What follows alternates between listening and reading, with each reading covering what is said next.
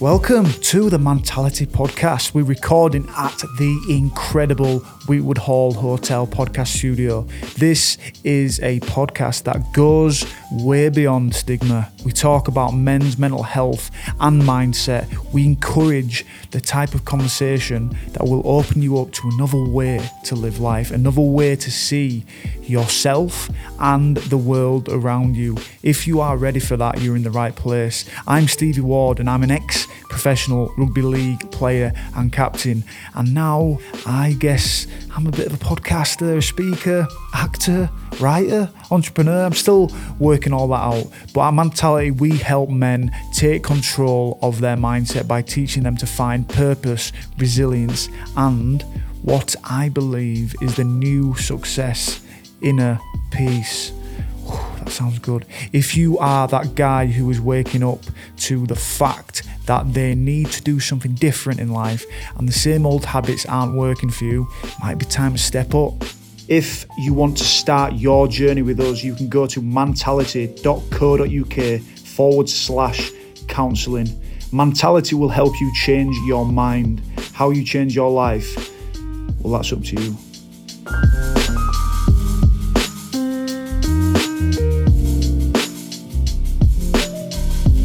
William, it is amazing to have you on, my friend.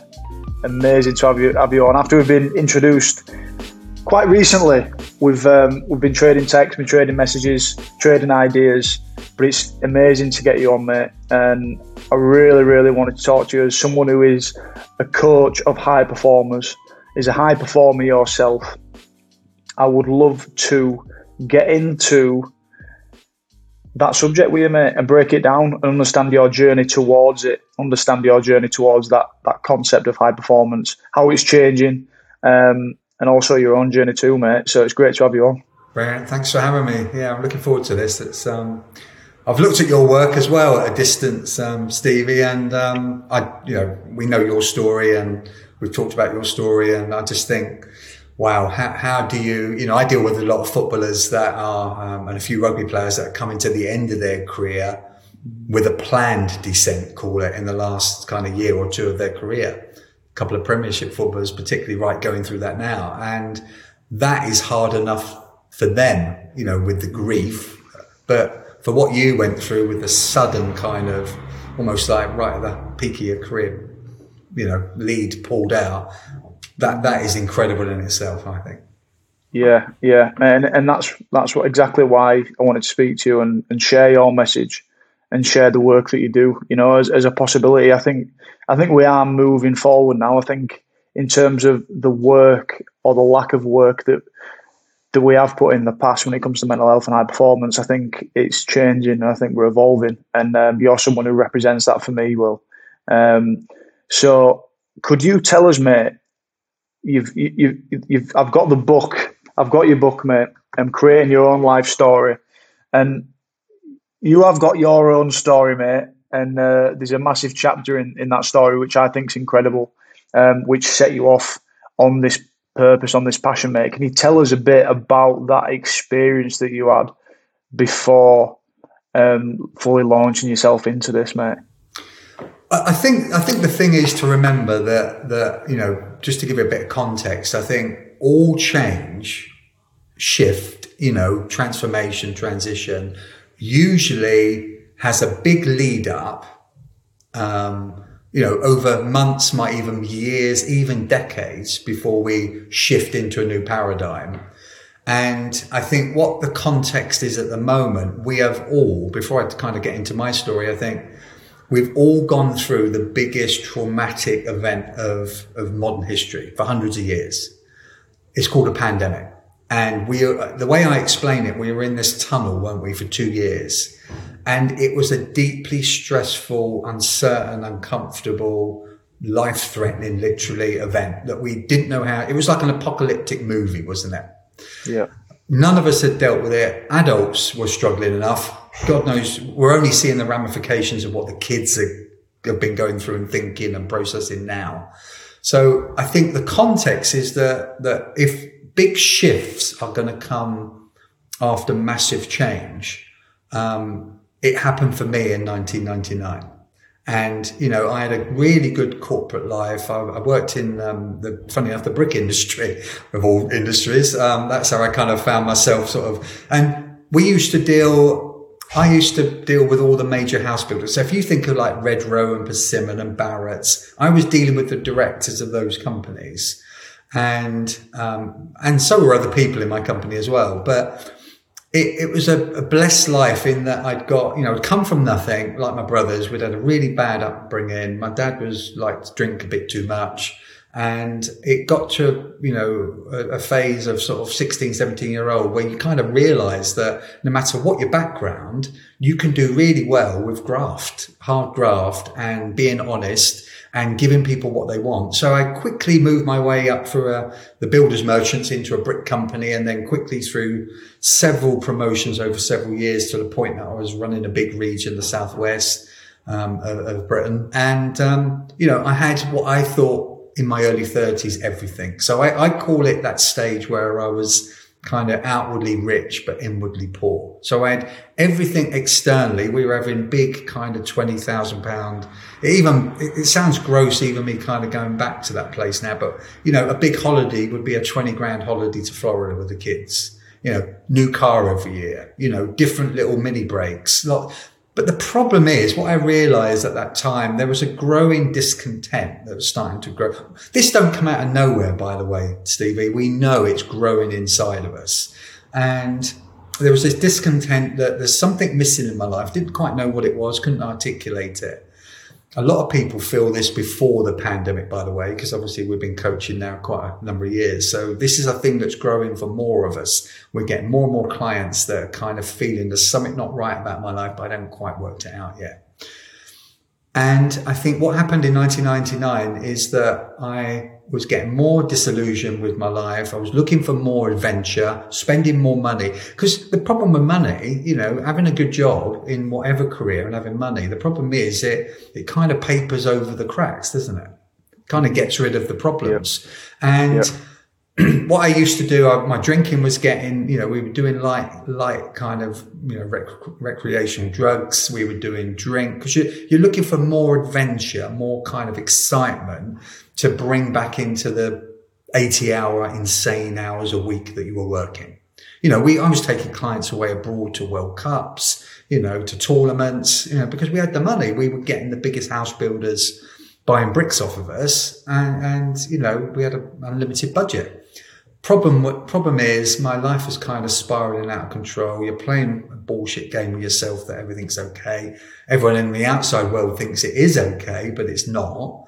And then, like so often happens, I kind of learned this now in retrospect, is that when your life don't seem to be going in the right direction, it's almost like this invisible force. I mean, everyone's got their own beliefs about what is out there and whether there's some other, you know, divine or sort of, you know, do they believe in a God? Do they believe in kind of a life force? I'm not here to kind of judge anyone whether they are or you know, are or against. But it's funny that a near-death experience, which I'm kind of explain now, most near-death experiences seem to come along. This is what the research shows. Evelyn Valerino and Kenneth Ring, a guy who produced a book called Lessons from the Light, they interviewed over 30,000 near-death experiences. And what they found overwhelmingly is that most near-death experiences seem to come along at a person's part of their life where they needed to course correct. They were going radically off course and they needed a wake-up call. That's what wake-up calls are, near-death experiences. And I think what I've looked at with the 2 years of the pandemic, because we've coached a lot of people through the pandemic. Suddenly you can imagine our email and mobile never stopped ringing, you know, because, you know, never before we've never been more wanted, me and my wife Jane, or needed. And so, you know, I was coaching sometimes 30, 40 people a week, which is insane to even think about it. You know, I was burnt out. I was crushed at the weekend. We were having to walk up Dartmoor every weekend just to kind of de-stress. But what I'm starting to look at now is that if near-death experiences, which I'm going to explain with mine, are big things, I think what we've gone through with the pandemic is a mini near-death experience, not for one individual, for 8.5 billion people on the planet. So going right back to 1999, you know, I was cycling close to Dawlish in Devon on the south coast. There's a lovely seawall for anyone that's been down there, and pedalling along like I used to. I wasn't home very much, to be honest, Stevie, but when I was home, to get rid of the stress, because there is no better way of closing down your emotions and stop your busy thoughts than exercise, particularly extreme exercise, where you hurt yourself. That's where I believe a lot of people use actually extreme sports and extreme exercise. You know, like we all know people that, oh yeah, I run 10 miles every night. What? You know, and I do extreme sports every other weekend. And I truly believe there's not all, but there's an element of them that are using their physically, you know, the pain of their physical body to shut down their thoughts and feelings. That is an overwhelming thing. And that's what I used to do. So I was playing semi-professional football at the time. And so I was quite fit. And 20 foot above the water, out of nowhere, this freak wave came across, knocked me off my bike, tumbling down into the water, freezing cold water. It's April, so it's really cold. Very quickly, you know, I'm sort of punching the air because I'm thinking, yeah, I've survived. And very quickly, next wave kind of slammed me into a 20-foot high algae-covered wall. And next one came in sort of 10 seconds later, next one come in. And I quickly realized if I don't get my shit together, this is like curtains. So I could see that if I could swim out to, you know, 50, 60 meters, I could kind of, where the water was a lot calmer, I'd be all right. So I did that. And of course, even by then, you know, you're starting to lose context of time. I'm starting to hallucinate a bit. You know, the hypothermia is starting to kick in, you know, because you're literally fighting for your life. I won't go right into the detail because it's quite a lot of what actually happened in the water, but, you know, all kind of in and out of consciousness, all kind of going through all the things that you realize you should have done in your life. A lot of self-shame, a lot of guilt. I mean, it's the best way I can probably describe it, Stevie, is that if someone knocked on your door now and said, Stevie, we want to see you for a minute. And you're like, yeah, okay. Oh, can you just come into this room, and the room door shuts behind you, and someone literally says to you holding a ticking time bomb, sort of says you've got about 1 or 2 hours left of your life, and that's it. You're not going to be able to ring anyone, say goodbye to anyone. This is it. It's just you and your thoughts and feelings in that room for 2 hours. Well, that's what it was kind of like in the water. So you can imagine how much overthinking you're doing. You know, all the self-shame, should have done that. You know, what music didn't I play in my life? Because there's nothing better than facing your own demise and going through in your head on your own all your shoulds. You know what I mean? It's just unbelievable. So all of these weird stuff sort of happened in the water. Luckily, right near the end, and I knew I was near the end because I'm starting to go in and out of consciousness.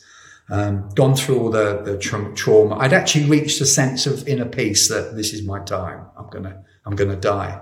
And that was a lovely place, actually. It was like a meditation practice. I'd gone through hell before that, you know, in what turned out 2 hours, which seemed like 2 weeks, by the way. Every second seemed like an hour, because you pretty much know it. And it's dark, freezing cold. All my organs are starting to shut down. And the one thing that kept me going, I looked up towards the town and I could see a spire that was lit up next to, the church, which was next door to where we lived. And I could actually see in the distance my house, because we had a 3-story townhouse. I could actually see my house with the top light on, knowing that my kids are doing their bedroom routine. And I could see them, but they can't obviously see me. And I'm thinking, they don't know that their father is dying now. And then all these weird kind of thoughts go through your head. You know, my daughters are going to grow up with someone. My ex-wife's going to marry someone with £1 million of insurance. So of course they're going to have a lovely life, no stress. They're going to live the life that I would always want. My girls are going to be given away by someone if they get married. So there's all this kind of weird stuff going on in your head. And I kept this very kind of thin, you know,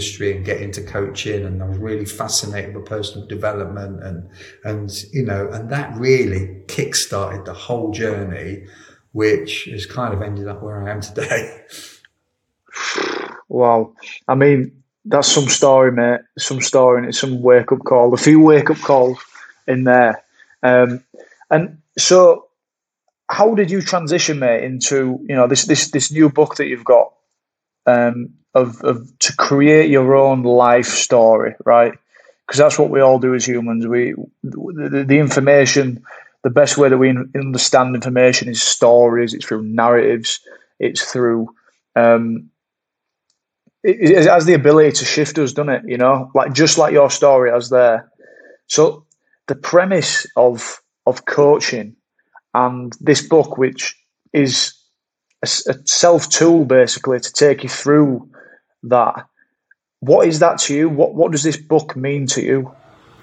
I think the process of self-development coaching is that, first of all, get it right at the top. We're going to do the work, whether the work is working on ourselves to improve our life or mop up the disastrous consequences of not being conscious and not living a good life. So we're going to put the work in anyway. Yeah. Some people take a whole lifetime to work that out. I kind of worked that out after my near death, or 18 months after my near death, that, hang on a minute, I either put the work in on mindset and body and soul and spirit and good stuff, I either do the work up front and create the life you want to, or if I'm unconscious and I keep doing, living the life that I did before the near death, I'm end up going to spend most of my time mopping up the life that I don't want. It kind of sounds almost stupidly simplistic, doesn't it? Mm. But we don't quite get that, do we? We don't quite get it. So what I've come to realize on my journey is that you have an event. Now, for me personally, it might be my near death. For most of the planet, it's a pandemic. Then the science and my own experience, so you could look at the whole or just me as an individual.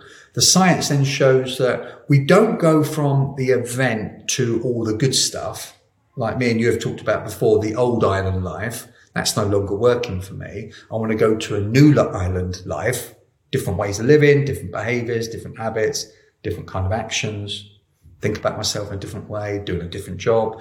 We don't go from old island to new island. What they don't teach you, or we don't teach ourselves, is that in between there was something we call the dark night of the soul. And the dark night of the soul problem stage is that it's like a no man's or no woman's land, in that, we know we want to leave the old island behind. We know the kind of vision, the goals and objectives that we want to go to. What we're not prepared to do is the uncomfortable, unfamiliar, unknown, uncertain bit in the middle, where it's confusing, it's heart-wrenching, it's fearful, and that's the dark night of the soul. That's the bit in between that I went through, that's the bit that you've gone through and are going through. Anyone that has had a big traumatic event, and I truly believe, like, scaling it back up to the 8.5 billion people that have experienced pandemic now, mini-death experience, I think that that's what society is going through at the minute, that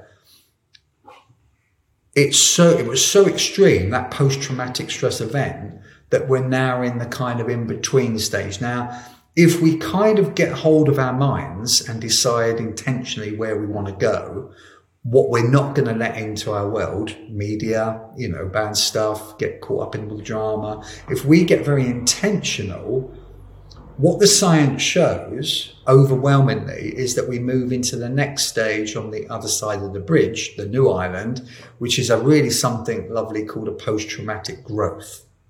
So it means we grow from all the trauma that we've gone through, as long as we're prepared to go through the storm. And I think what the book kind of shows, and what I've kind of worked out, is that First of all, you have to get very, very clear. It's about, I could give you all the tools on behavior change, managing your emotions, dealing with your inner critic, the rest of it. But first of all, the first stage of when we really get deliberate, call it deliberate, and get committed to a process of developing ourselves, personal growth, I think we've got to get clarity. We've got to get clear. What do I mean by that? We've got to get clear on who we are, identity, because a lot of us don't actually know who we are. We're so caught up in the culturescape, we actually haven't thought about who we really are. You now know, you've probably given more time, Stevie, same as I did after my big experience. You've probably given more thought since your event in the last, couple of years than ever before. Who am I? Where am I? And that's a big one. Where, number 2 finger, where am I? So basically what's going on. Number 3, what do I really want? It's the number one coaching question It's the number one question in sports. You know, when your team want to go out and set the team up, you know, what is our intention? What do we really want? That's the middle. And the fourth one that I've come to learn over the years, if you took your fourth finger, you know, your ring finger, who do I want to become on the way to getting what I want? Who do I want to become? So do I want to enjoy the journey, really enjoy the experiences, or is my life going to be just a continual look at the next mountaintop accolade? And where I found this out, that this fourth finger is so important, I've coached a number of people, but particularly interviewed a number of Olympians who have ended up spending most of their life looking for that peak, which might be the Olympic gold. You know, and then they get the Olympic gold and realize that they wake up the next day and I didn't feel any different. I thought I was going to feel different with the gold medal, and even sleep with the gold medal around them. And I know, so I spoke to a American gymnast about this, and she said I'd spent from 6, 7 years old up to my 20s finally trying to get to China, which was 2008 Olympics, won the gold, woke up on the Sunday morning and realized nothing's changed.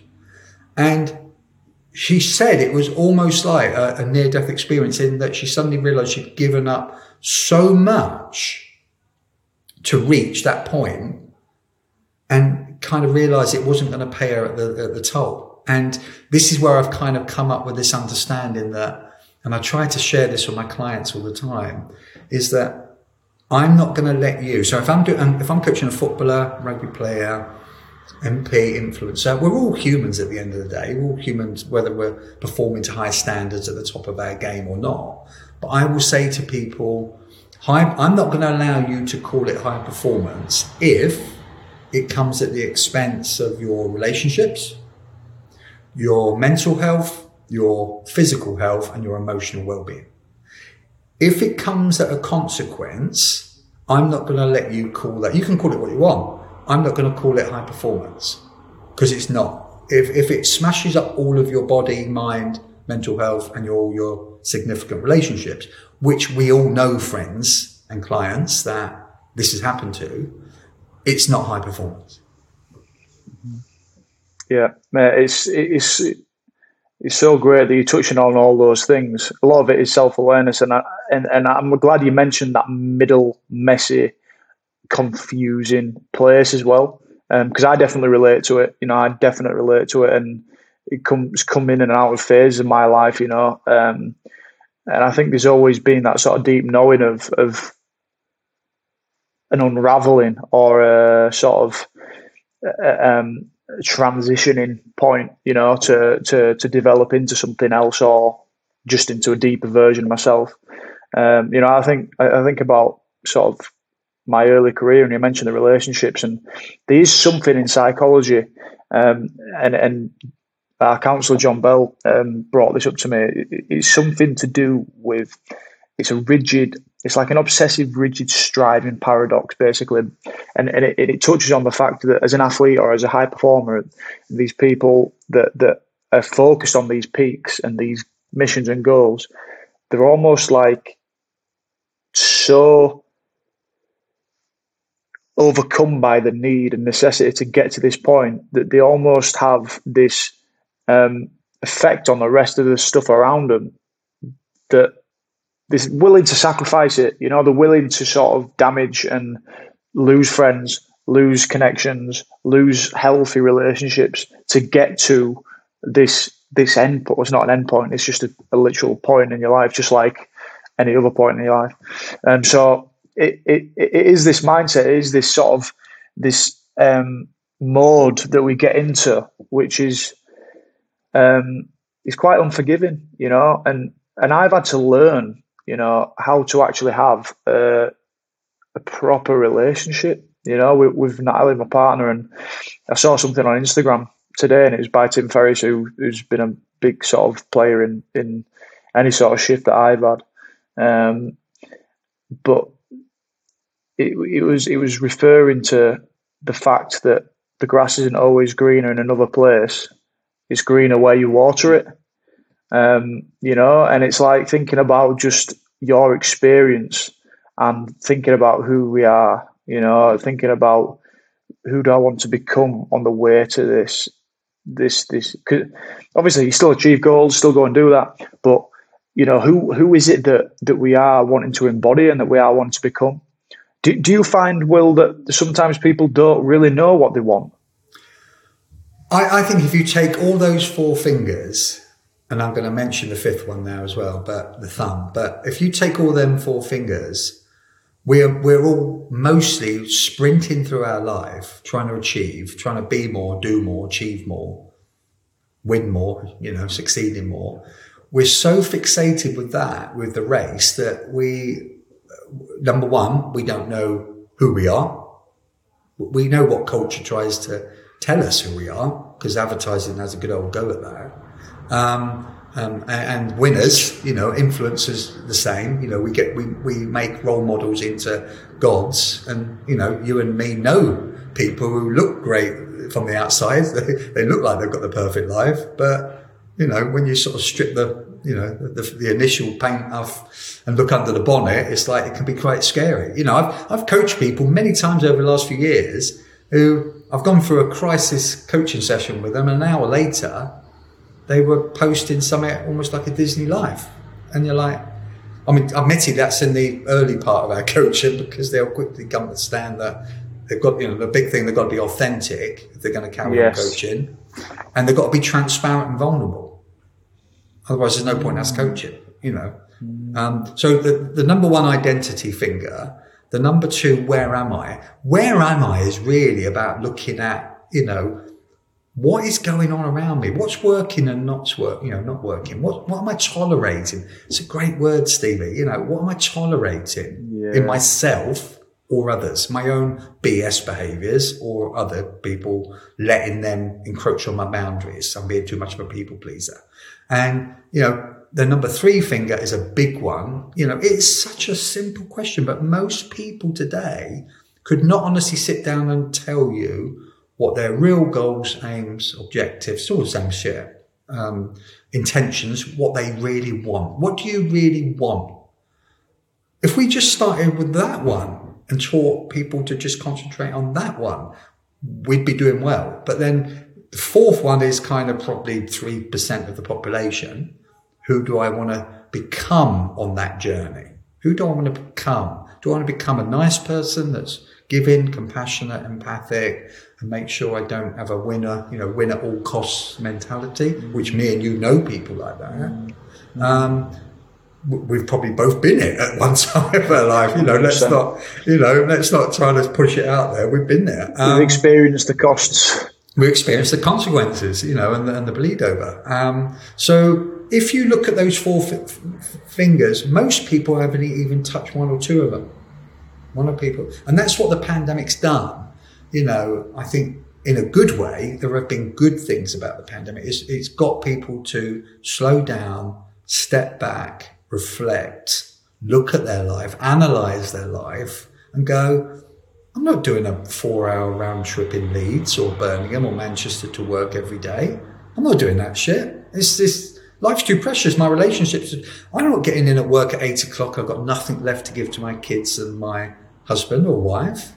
It's just not, it's insane. And then if they want to look at, you know, the papers are full every day of where have the missing million people gone from work? I tell you where they're gone. The ones that aren't chronically ill have basically decided to either give up the bullshit culture life and live off less, at least have a quality life with proper relationships, or they've just decided that the cost to their mental, physical well-being is too great. So, you know, there is no dilemma. There's no kind of mystery. It's just we're trying to pretend it's a mystery. No, 1 million people have kind of woken up to a different life and all started their own businesses, which I know a lot. You know, the figures of people starting their own businesses are higher now than they've ever been as entrepreneurs. Well, that kind of dovetails in as well, doesn't it? Now, the fifth finger, which is really important in personal development, which I tell to clients, is the fifth finger is what methodology, what rules, life rules, what practices, what values, what standards are you going to use to measure? So use your thumb as your measuring stick. Michael Gervais, who I've followed a lot for a number of years, I've took a lot of his work. He's an amazing guy, top psychologist in the world for sports. He's coached more NFL and basketball winners in America than anyone else, him and Pete Carroll. And what he talks about is personal philosophy. Once we know who we are, where we are, what we'll tolerate, what we won't, what we really desire, what our relationships are important. Personal philosophy is once you get that sorted out, and that's your thumb, your personal philosophy standards to live by. Once you get that bit, everything else can be measured against it. Because if you took relationships and the amount of hours you're going to put at work, if you put all these different standards, boundaries is a big one, personal boundaries, people pleasing, FOPO, fear of other people's opinions.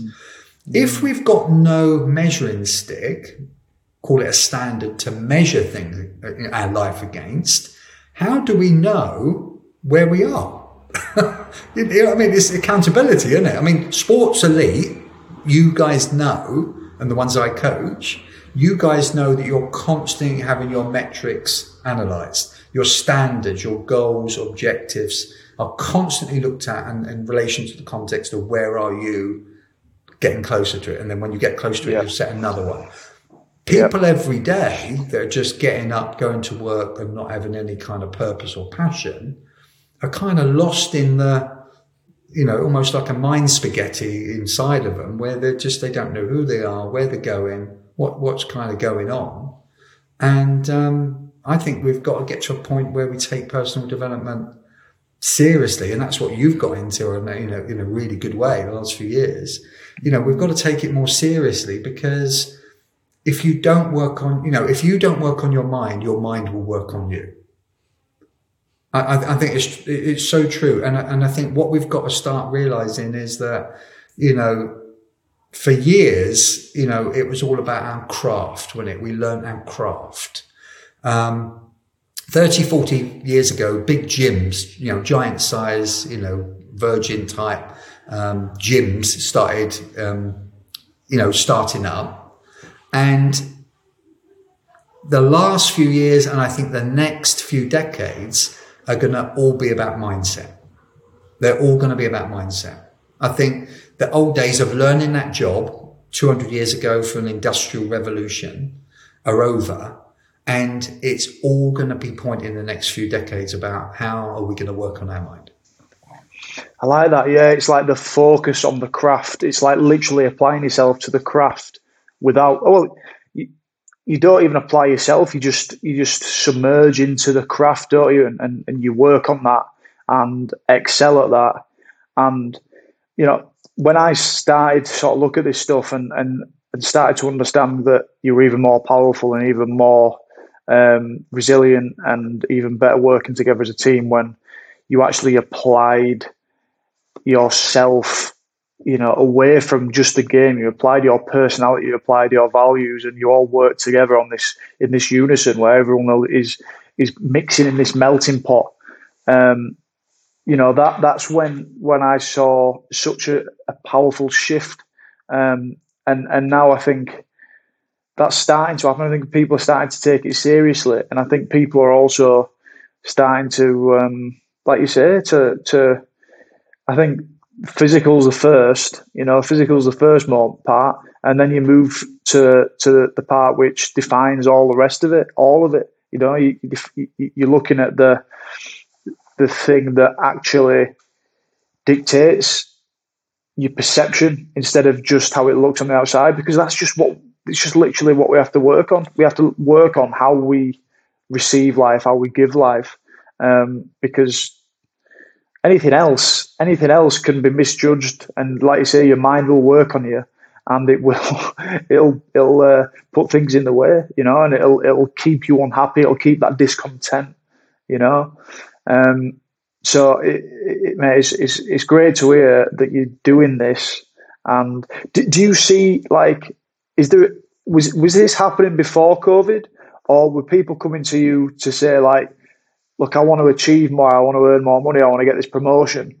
Or, you know, is there a variance in the sort of the clientele's desires to work with you, you know, or has it always been happening? I think it's always been happening. Very, very, if any, people. In fact, I can honestly say in 10 years, Stevie, I probably only had one or two people out of hundreds who actually said, I want to earn more money. So that says something, doesn't it, straight away? Yeah. Right. So they want more balance. They want more relationship understanding. They want to manage their emotions. They want to manage their inner critic, you know, that self-talk that beats them out, which might be an old program from their childhood. They want to get a grip of their life because they feel like it's all over the place. They want to ground it. They want to center it. And I think what I've noticed the difference since, funny enough, I got asked this on the podcast last week. I think the difference with what the clients are looking at now, they want more harmony, but they want more passion and purpose. I think a lot of people that I've noticed that have been coming to us during and after the pandemic are people that have kind of got everything materialistically. They've got that job they always wanted. They've got the money. They've got this. They've got that. But they're lacking severely in passion and purpose. And if you could put that into one or two sentences, I think the best way to look at, you know, these are big words. And I think the best way to describe passion is what lights you up from the inside. It's what really makes your light bulb go up. You know, that passion, that love of life, you know, it's enthralling. Yep. That is passion. That is, because it's different things for different people. And the secret, is finding out what yours is, because it's not the same as anyone else's, is it? No. So what your passion is first, and then the purpose, put in a sentence, really is, what do you want to give back to? And I think what we have to be careful of, these things, passion and purpose, we learn a lot from being born on day one. You know, we are programmed a lot through our life, behaviors and habits. But I truly believe, you know, passion, which is linked to love, and purpose, which is to serve, to give something back. I truly believe we come into this planet hardwired with these capacities. Because if you watch a kid, you don't need to teach a very small child about love and passion and purpose. They want to help their friends. They want to do loving things that make them feel good. Now, they will learn off teachers and parents and other kids, but there is something that you can see even from a kid from a very young age, that they've got that. They've hardwired. They've come in with that.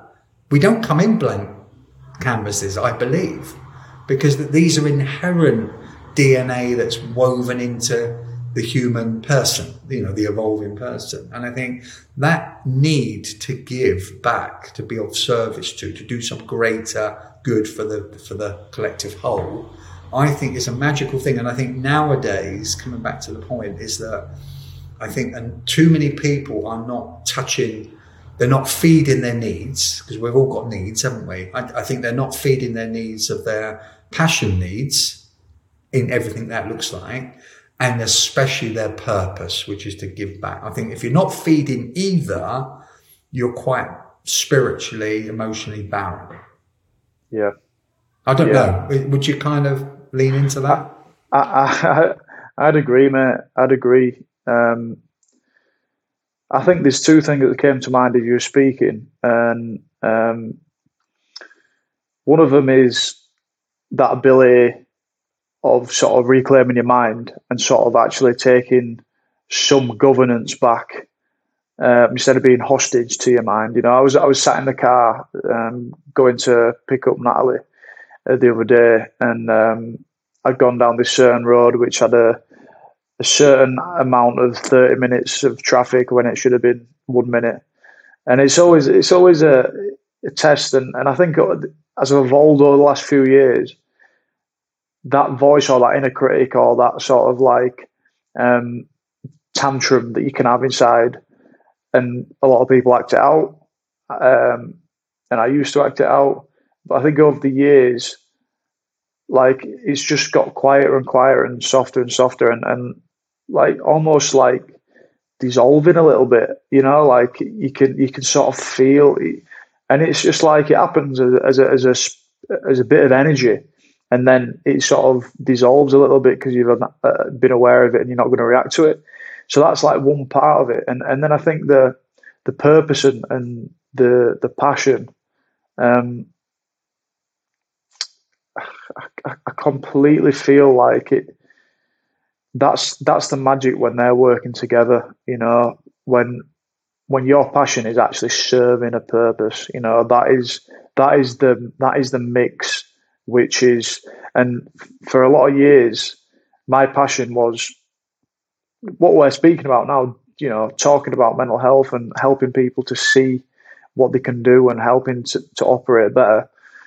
And that coupled with my passion of playing rugby was like, that's when you're so content, you know, you're so happy with what's going on, you know. In flow, of course. In flow, yeah. You just everything is completely perfect. If ever there ever is perfect, you know.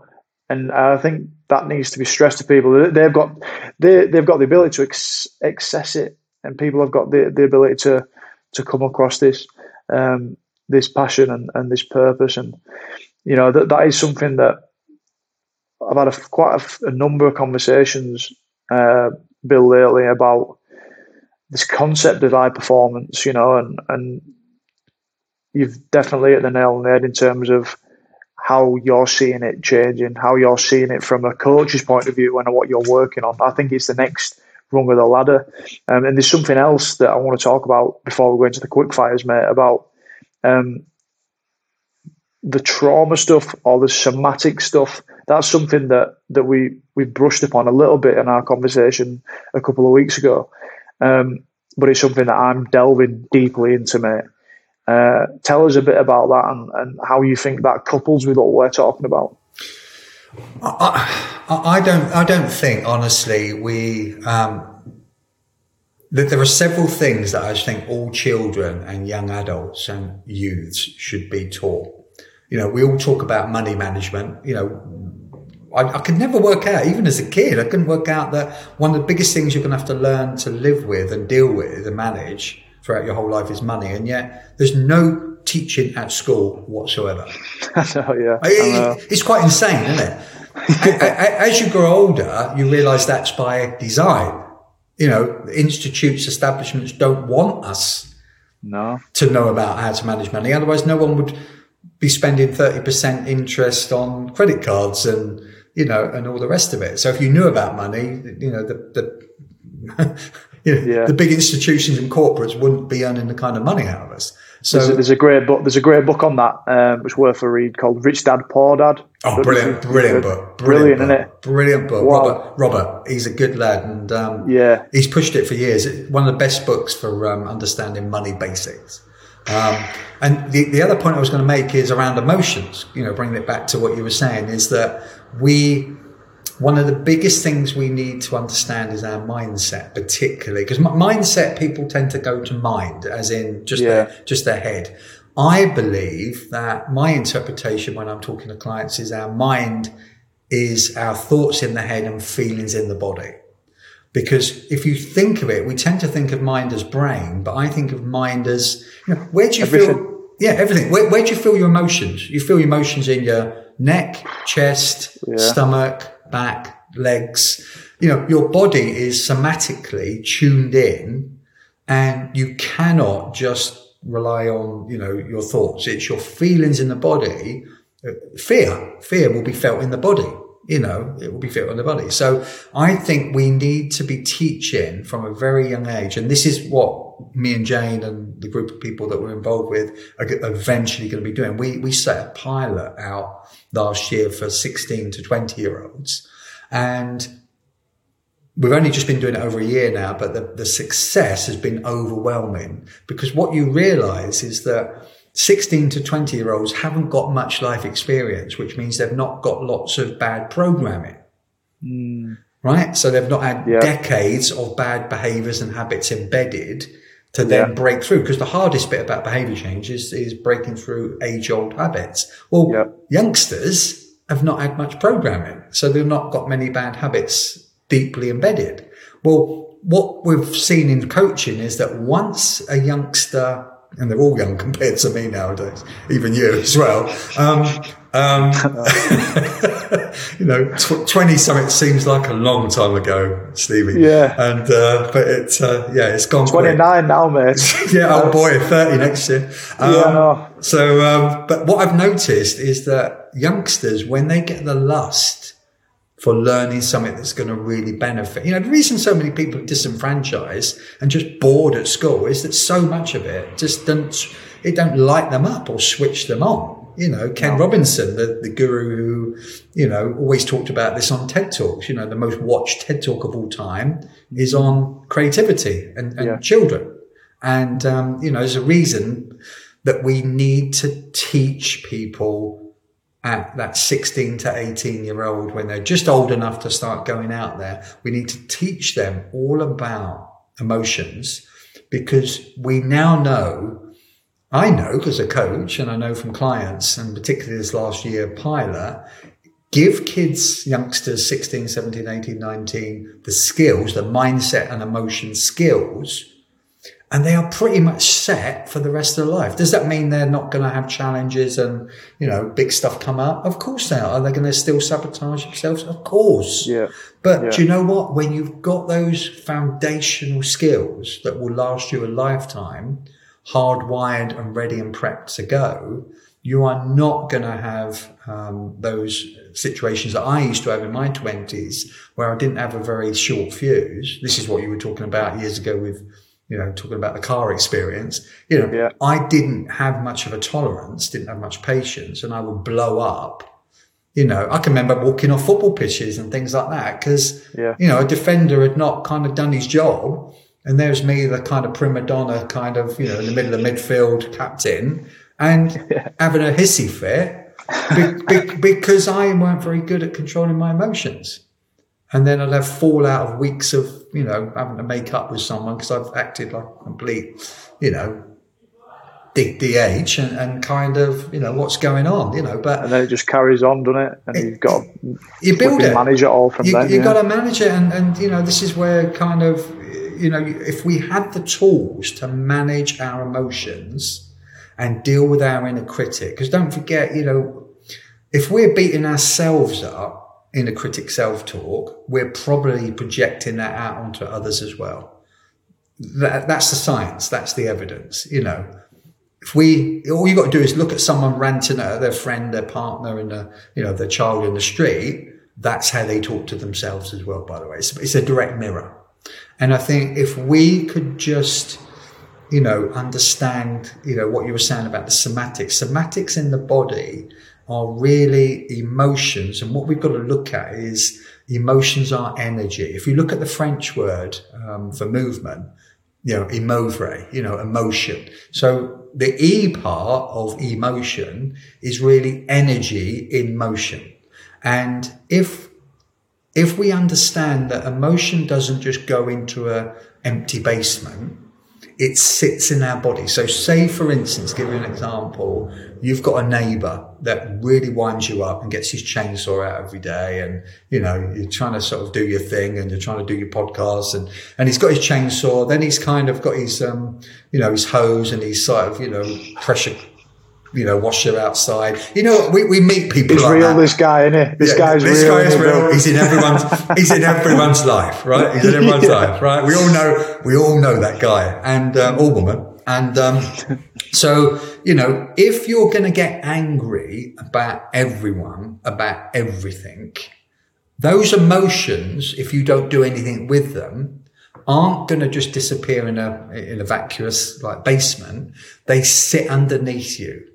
And then what you do, you're down your little lane, one day, have massive road rage, right? Get outside, rip the guy out of the seat because he kind of nearly took you out. Before you know it, the green mist, the red mist has kind of cleared, and you're like, what the hell am I doing? I've just ripped a guy out of his car and I'm going to smash him up and the rest of it just for jumping out in front of me. He didn't see me. And this is what projection is with emotions, isn't it? If we don't deal with the emotion that we're storing in our basement, eventually that energy just wants to, like a firecracker, wants to come out.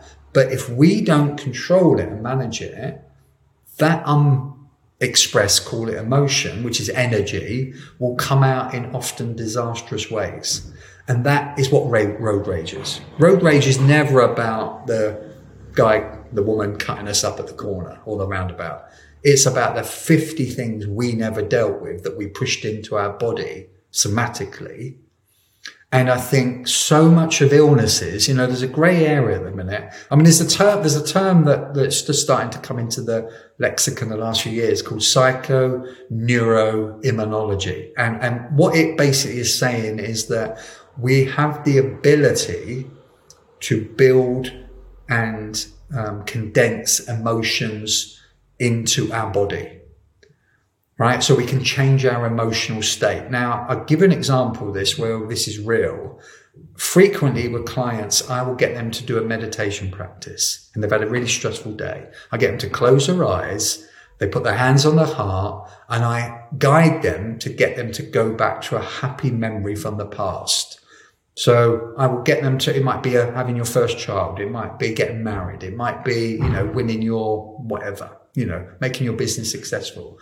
Whatever it is, sports day for children, whatever that happy moment is, I'll get people to go back there and I will talk them through and get them to feed back to me how are they feeling now in their body. And suddenly that stress has all gone in the stomach.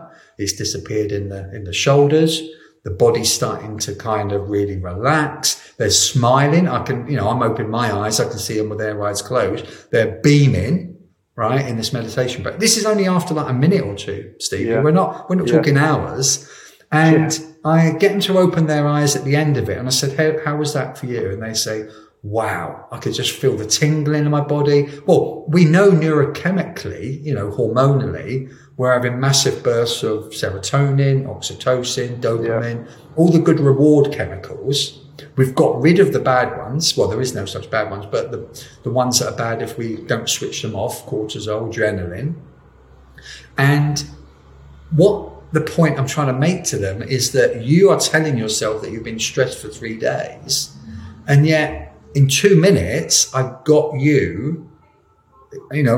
5,000 miles away on Zoom, right? I've got you to change your emotional state in 2 minutes.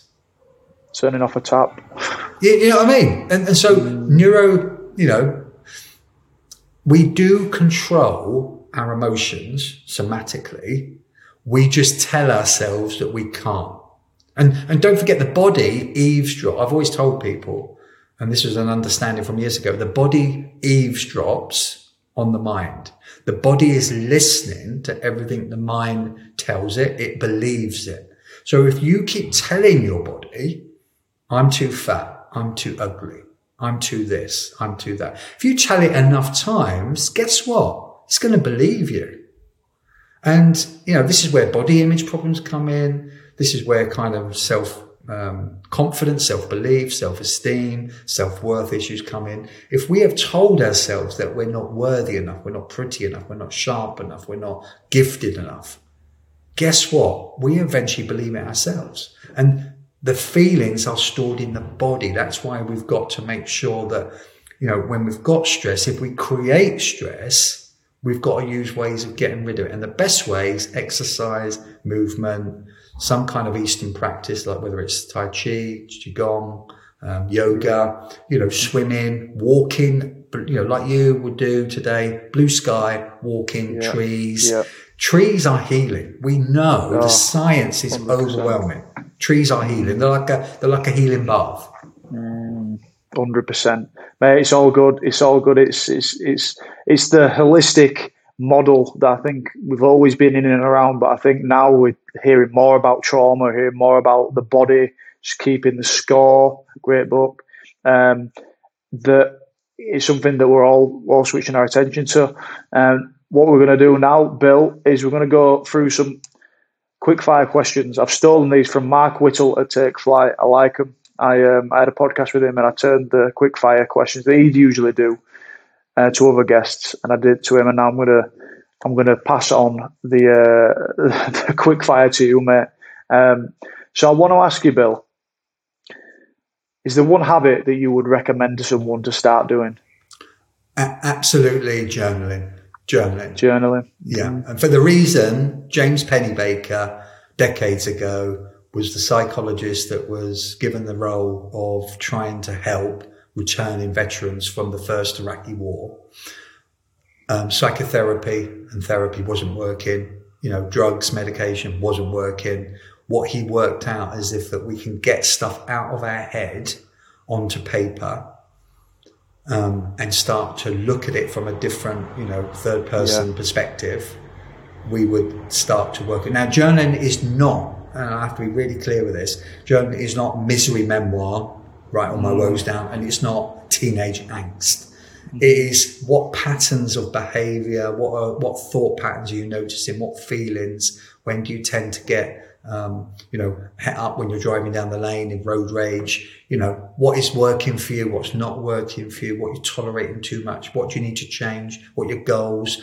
It becomes your personal development buddy book. That is your journal. Yeah.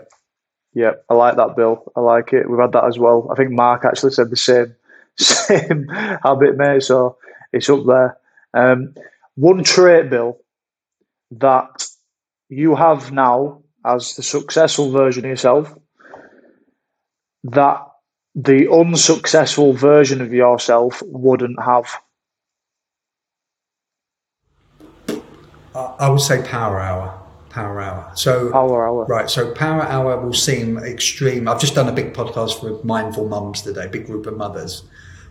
The concept of a power hour is alien to them. They're lucky to get 10 minutes, right? So take the word off an hour. If it needs to be quarter of an hour, fine. But literally the power hour concept, which me and Jane, my wife, have done for more years than I can remember now, is we do a little meditation practice in bed and, the minute you wake up. So power hour is literally, if you control the first 10 minutes, 15 or an hour, as we have, all our 5 daughters have left home now. We've got the luxury of a proper power hour, right? We've done our boot camp. We've earned our stripes. Right? You deserve it, mate. Right. 5 daughters, right? All women now. So a power hour can be a mixture of having a coffee, meditation, reading a book, having a chat with your missus or your partner, doing that meditation practice, kind of listening to music. The one thing you do not do in your power hour, whether it's 10 minutes or an actual hour, you do not start your phone off, right? You keep your phone in another room or you keep it switched off. I know we use it as alarms nowadays. If it's an alarm, get it out of the way. The worst thing we can do is start with negative news, negative kind of vibes. It's never going to be good stuff, is it? Right? Or work, or it's going to be emails and that. So get rid of the phone. It will save your life. And whether you're having a coffee, we have a lemon and honey and ginger tea first thing in the morning, because you've got to remember your brain, that's the biggest amount of time that your brain throughout a day is going to go without liquids, water, is during sleep. And the worst thing you want to be doing is giving it caffeine, tea or coffee. So, do that hot drink, do water, whatever it is. And okay, make your tea, your coffee your second drink, but make the water the first one.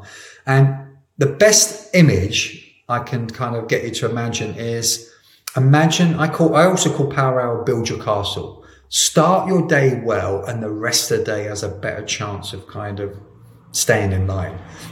Think of it like build the castle. So every day we know there are cannonballs, challenges coming at us at a rate of knots as well. So your castle, your being, your whole life, your emotional state is going to be bombarded with challenges. So it is imperative first part of the day, to build your castle, strengthen your castle, fill all the gaps in, put the concrete in, put the new blocks in, strengthen it as much as you can, which you will do with your power hour. And then you are ready for the inevitable cannonballs. That it's not a case of if they're going to come. It's when they're going to come. Now, the problem with most people, if they don't build their day up from the beginning, they start bad. They woke up with a bad mood. Because don't forget, dreams dreams are usually the processing of the stuff we never dealt with the day before. So, a lot of people the last few years, if you speak to dream therapists, which we know a few of, the kind of dreams people have been having the last 2-3 years are off the scale. Sleep problems are off the scale because of what we've not processed with the fear, pandemic, life-threatening things going on. So we more than ever, if we've had a bad night's sleep and we've woke up with a bad vibe, we've got to make sure we don't feed that vibe. We've got to kind of wash it out of our system, and we've got to get in a good place. Read something inspiring, watch something inspiring, have a good conversation. Do not read a paper. Do not go on emails. Do not go on your phone, social media, because that is only going to... And I'll give you an example of social media influencers. I coach quite a few influencers and TV presenters that are on. And I noticed with a few of them a few years ago, the first thing they were doing is turning their phone on and looking at Instagram. And of course, what do you look at? You look at people's best selves, don't you? So of course, this one particular Instagram client I'm thinking of now, she's on telly a lot. What she was doing, getting really depressed because she's going for a pee, having a drink, looking at herself in the mirror. Like most of us, she looks like a bag of poo in the first thing in the morning, right? Yeah. 5 minutes later, she's looking at Instagram at all her peers who are all looking glamorous in all their dresses and all the rest of it. So that comparison is literally starting your day on the wrong footing. You feel crap about yourself. We've all got insecurities anyway, but what our mind does. What the mind does, the mind, power turbocharges it, doesn't it? Right? So I quickly, within weeks, I'd coach people like I do every 2 weeks, and you don't have to get people off their phone first thing in the morning to realize you're gonna massively start getting some good positive impacts within days, if not weeks. Mm-hmm. Love it. I love it. What are you excited about, Bill? What's one thing that you're excited about? What I'm really excited about is good question. I'm really excited about the work we're going to be doing in the years ahead with youngsters, with 16 to 21 year olds, because I think that they are our future. And what we've proved to ourselves with this pilot the last year is that these practices work. And I've watched people literally change their life, youngsters, and I know that they're going to be good and well set for the future. I think, how can you not get excited about that? Mate, it's going to change the world, because every action that they take from this point, from doing this work with you, that's where it is for me. I think individually we work on ourselves. Individually, we have to get our shit together. And then it's gonna affect our actions. It's gonna be like a trickle down effect in it, not like the one that they spoke about when that Prime Minister came in for 2 minutes. And I can't remember the name. Yeah. The Liz Truss economy trickle down effect. This is the one that we need. I think this is the one that we need. This type of effect, and the one that I think actually works. But yeah, mate. That's mega. But it's been ace. It's been ace having you, pal. And I can't wait to see what we'll create together, mate. Yeah, it's good. It's exciting for all of us. I'm pleased for what you guys are doing with, mentality and, the whole mentality. I think you really are doing a great thing with bringing men to find their identity, because it just feels that there's insanity out there at the minute where so many youngsters and so many young men, and they're all young men compared to me in their 20s, but I think there are so many that have kind of lost a sense of place, have lost a sense of identity. And actually, we've got to get back to who we are and realize that we've got to work on ourselves, because if we don't know who we are, society's going to have a good old go at trying to convince us that we're something else. I know, mate. It's something that's at the top of my mind lately, and sometimes I feel a bit powerless actually about what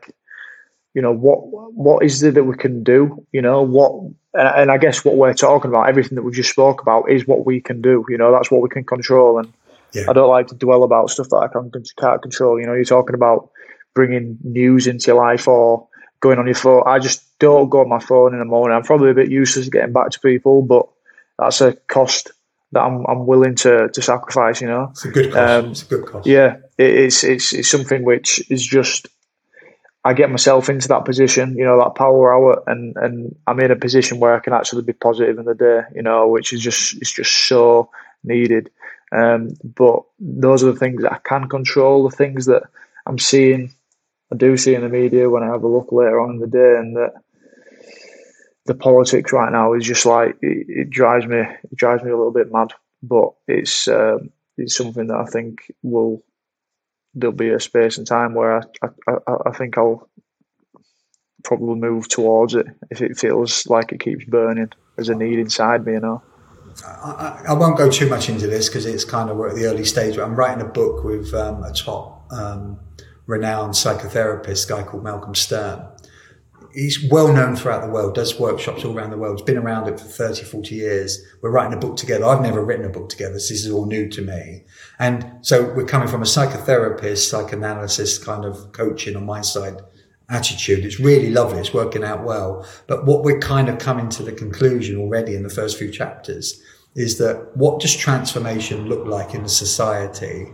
What does change look like? We might think it's all kind of angel wings and kind of lovely stuff, but actually any kind of seismic change, which society is going through at the moment, it is hard, it is brutal, it's confusing, it's uncertain, it's suffering. This looks like what we're going through, which is a kind of rebirth. You know, it feels like so much is dying and not working, which is basically the caterpillar dying, but actually something has to die, an old society that was not working. And let's get it right sharp in focus. So much as the last few decades has not been working.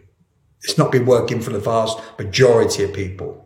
You can talk about a little elite group of people that are doing okay with the way we're working, but the vast majority, it's not working for the way we're working. So I think as we let go of that and it comes apart, it looks like everything's kind of spinning out of control, but actually we've got to see ourselves that we're not dying. You know, it doesn't seem that everything's coming off the rails. It's basically the caterpillar transforming, morphing into the butterfly. Metamorphosis. And as we know, that metamorphosis is painful. It's painful. Yeah. I think that's what we're going through now. I hope it's not an artificial intelligence metamorphosis, mate. No. You know, transition. You know, I think that's the thing that scares me, and I think if we could sleepwalk into that, you know, there's a potential of that. But I think, you know, we've got to have these conversations. We've got to do what we're doing, mate, to have any sort of impact, you know. So thank you, mate, for coming on. Enjoyed it, thank you. And being a guest, mate. I will see you in the real world, I'm pretty sure, pretty soon, mate. It's going to happen. No, it's going to happen. We'll do that. We've got the lovely Sue Gill who introduced us. So yeah. Mate, I know. We'll get up to Leeds, definitely. Yes, sir. Shout out to Sue Gill, and we'll have to get her on sometime. I would get her on. She's a good girl. Yeah, knows her stuff. She does. Yeah. But yeah, legend. Cheers for that, Bill. I really enjoyed it. You take care with all your good work as well.